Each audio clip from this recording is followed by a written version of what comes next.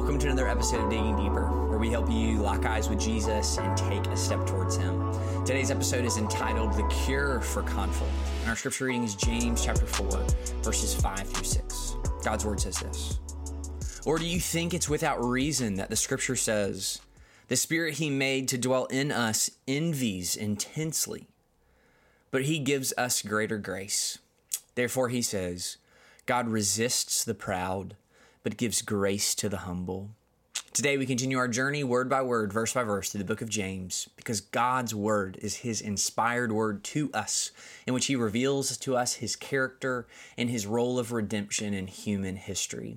As we've stated, Digging Deeper is going to look different in the coming weeks. Some really exciting stuff from the North Star team. And to keep up with all that, we'd encourage you to go to northstarchurch.org/digging deeper.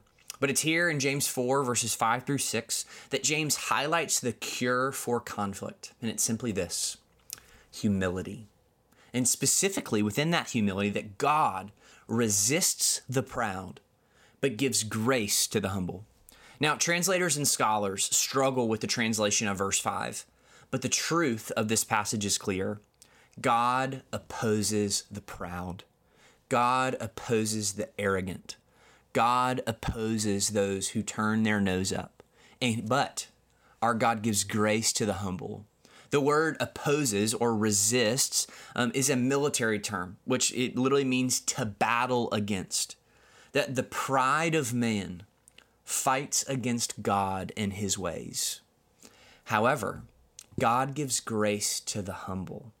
The thrust of this passage is not just to know that God opposes the proud and gives grace to the humble, but it is to reject pride, to reject arrogance, to reject selfishness, and in humility submit our lives to God and to His ways.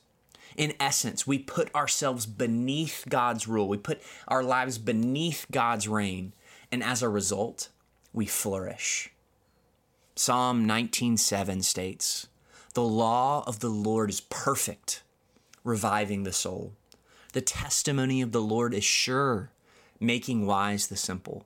The precepts of the Lord are right, rejoicing the heart. The commandment of the Lord is pure, enlightening the eyes."